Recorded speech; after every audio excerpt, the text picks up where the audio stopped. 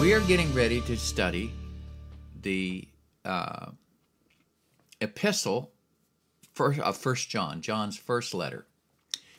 Now, the difference between an epistle and a gospel is pretty straight up. The gospel is basically a narrative, a historical narrative, a biographical narrative, if you will. And there's things to learn. We talked a lot about the things that Jesus said, the things that Jesus did in John's gospel, and we drew a lot of lessons from that. Well, when you get that's John the storyteller, if you will. That's the old pastor telling the story of when he walked with Jesus. But these letters, he's in full-on pastoral mode. This is teaching. He's writing a letter, the First John, he's writing a letter to a group of churches. It's meant to be read in a lot of churches. There's no specific church address, no specific individual. Interestingly, he writes 1 John to a group of churches, 2 John to a specific church, and 3 John to a specific individual. Kind of cool the way that worked out. Anyway, in his epistle, 1 John, like his gospel, he's at the end of his life. Christianity's been around 60 to 70 years now. It's starting to develop its theologians. Paul has come and gone. There are theologians starting to poke their heads up, and Christian theology is starting to take form. But because the church was moving into the Gentile world, Gentile values are starting to be reflected in the church. Just like when the church was primarily Jewish, it had a very Jewish flavor, I would imagine. I mean, they still went to the synagogue. They probably used a lot of the same songs. They followed a lot of the same festivals and holidays, Jewish holidays and high holy days. But when the church started moving out into the Gentile world, it's the look and feel started changing. I can only imagine how different it must have felt 70 years later from when it was when it first started.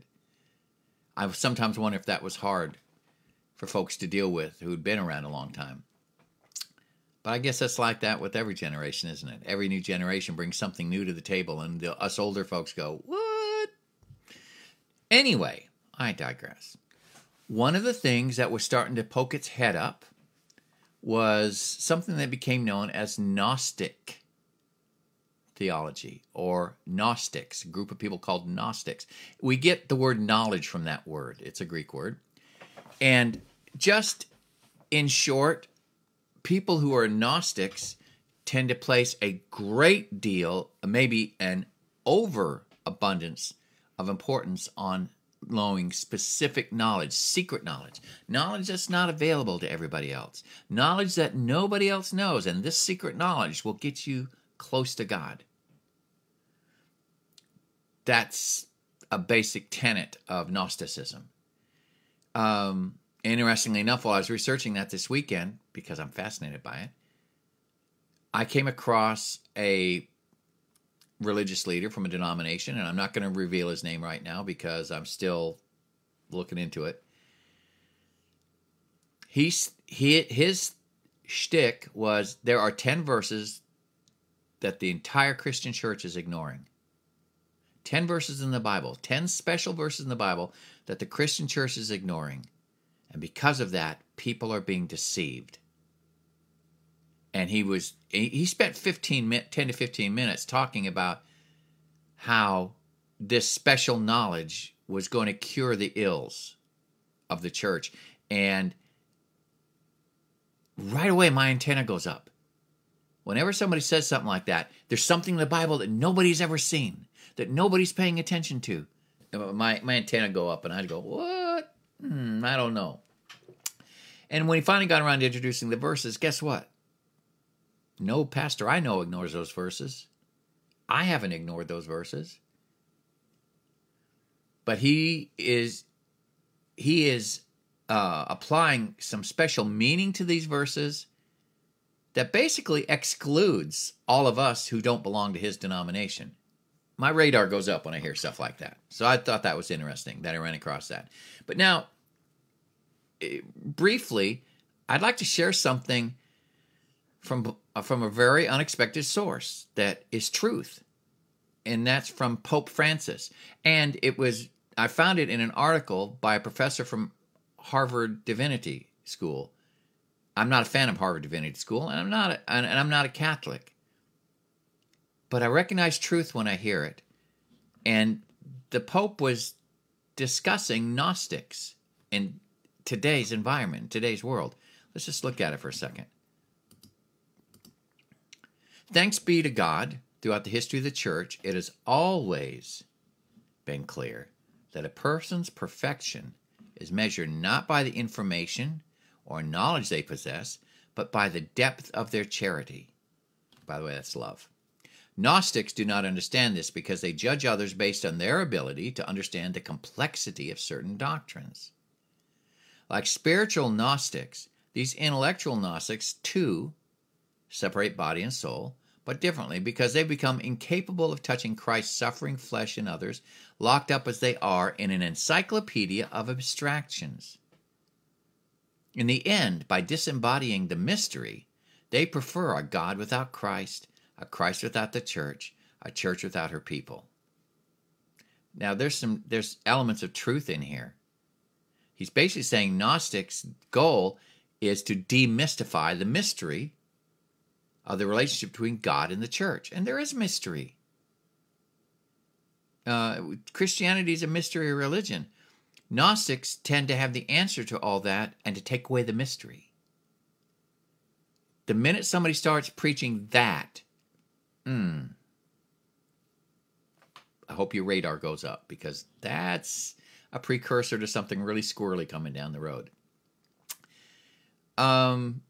Gnostics tended to separate, back in John's time, light and dark. They believed that the flesh was evil, the spirit was good. So anything of the flesh is bad, anything of the spirit is good.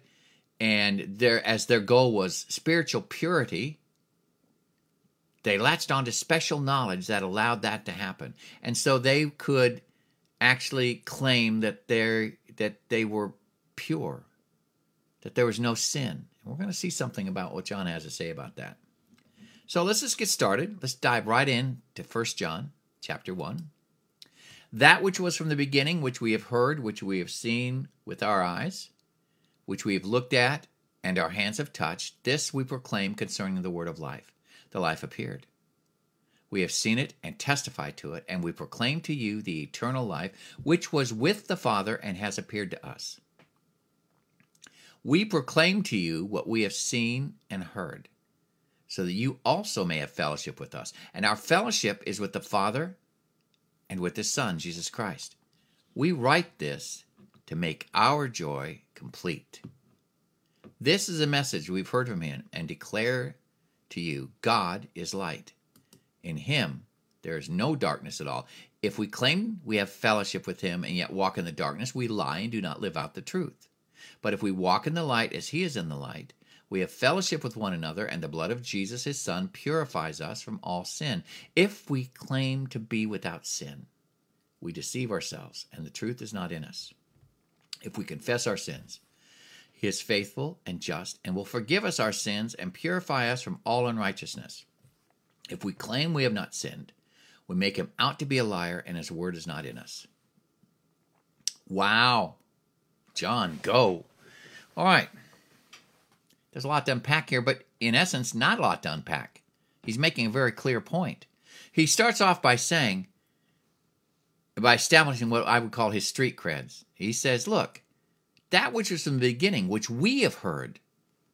He's using himself. He could say, that which was from the beginning, which I have heard, which I have seen with my eyes, which I have looked at and my hands have touched.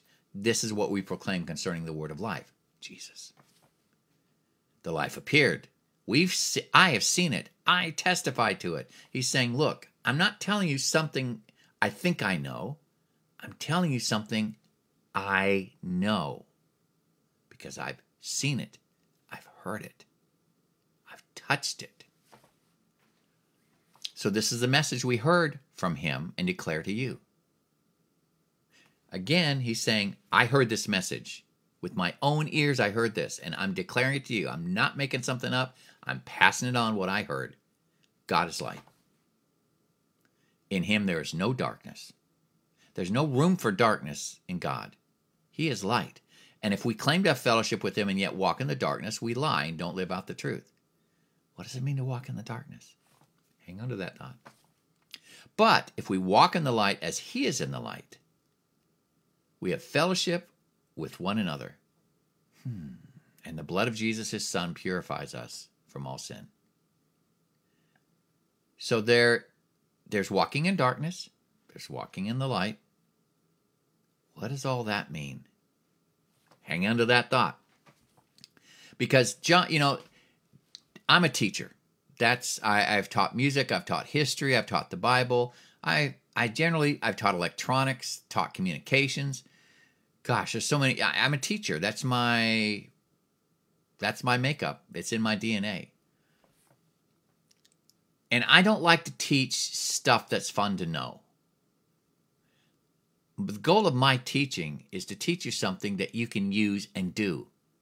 And the art of teaching is taking something that looks on the outset difficult and to make it easy to understand. That's what John is doing here. He set it up. He says, look, I'm not telling you what I think I know. I'm telling you what I know because I've seen it, I've heard it, I've touched it. God is light. In him is no darkness. If we walk in the light like he's in the light, we have fellowship with one another. See, so he's going to tell us he's telling us what walking in the light looks like. And he's telling us what walking in the darkness looks like. If you're walking in darkness, you're not of God. If you're walking in light, you are. Now, this isn't a works-based thing. This isn't saying, hey, do these things so that you can be in the light. No, he's saying, look, if you are in the light, you're going to walk in the light. And this is what it looks like. So let's see what this looks like. If we walk in the light as he is in the light, we have fellowship with one another, and the blood of Jesus, his son, purifies us from sin.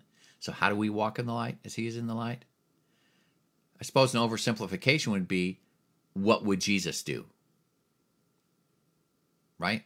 What would Jesus do?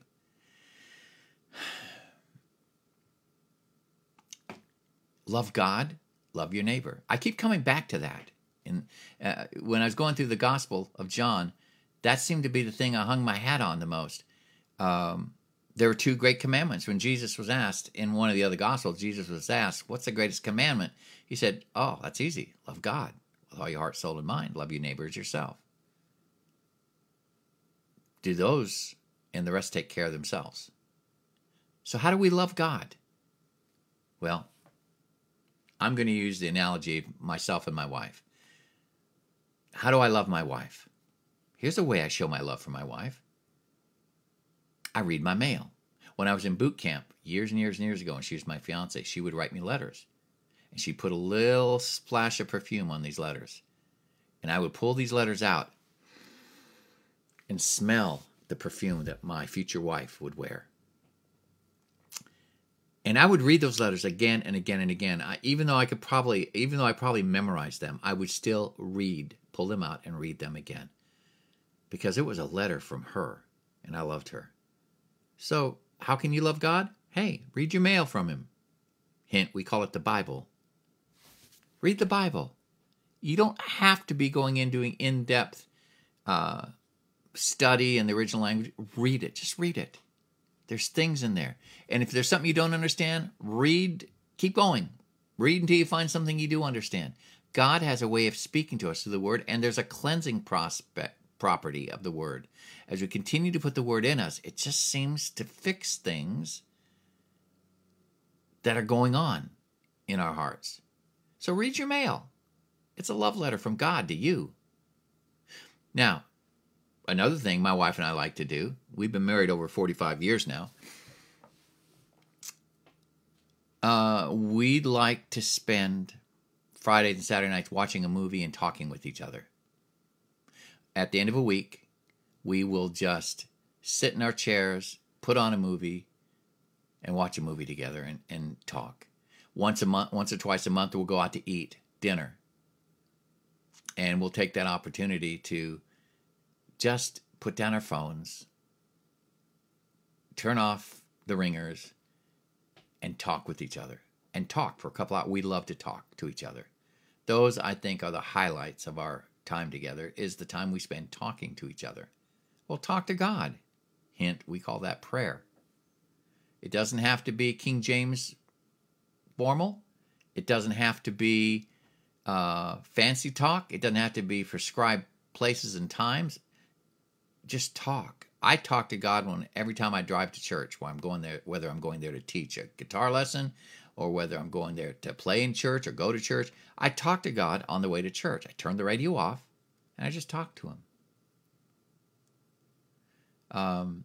I've asked God to help me find keys, my glasses, my wallet. I talk to God all the time. So talk to him. That's how you show him you love him. And hang out with his family. You know, my family, both my kids are grown now. They're married and moved out. They're all on their own. They're wildly successful. They're doing a great job. They're raising families. One of the highlights of our year is getting together in great big family get-togethers, Thanksgiving, Christmas, birthdays, anniversaries, whatever. We love getting together as families and just laughing and enjoying each other's company. Well, guess what? You want to show God you love him? Hang out with his family. We call that going to church. But it's not just church in the church building. Church happens throughout the week as you fellowship with each other and you share each other's burdens and you pray for each other and you talk. You're part of a community. Now, one of the interesting things about Gnosticism is that people who are falling into that trap start to draw away from the body of the church. They start to become lone wolves. In fact, that's one of the biggest warning signs I see in the friends that I know that have gone this direction. They pull away from the body of Christ. And they become an entity unto themselves. It's not safe. And it's not healthy. Now, so you love God by reading your mail, you talk to him, you hang out with his family. How do you love your neighbor? Well, by serving them. When given the opportunity, meet the need of those in your periphery. As you walk through your day-to-day living, when you come across somebody in your path and there's a need you can meet it. It could be as simple as opening a door for a mom with her arms full. It could be as simple as saying hello. It could be you could buy a meal. You could give somebody a ride someplace. I mean, what if it's within your power to meet a need? When you love your neighbor, those who are in your periphery, you try to meet that need. Like the Good Samaritan did with the Jewish businessman that got beaten up. It could be someone outside the church.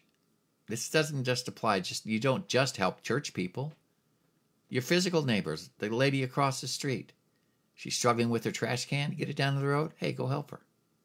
There's lots of things you can do with that. So you love your neighbor. So that's walking in the light. So if we walk in the light as he is in the light, we have fellowship with one another. And the blood of Jesus, his son, purifies us from all sin.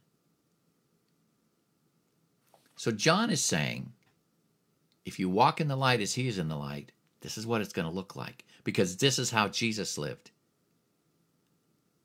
Love God. Love your neighbor. Walk in the light as he is in the light.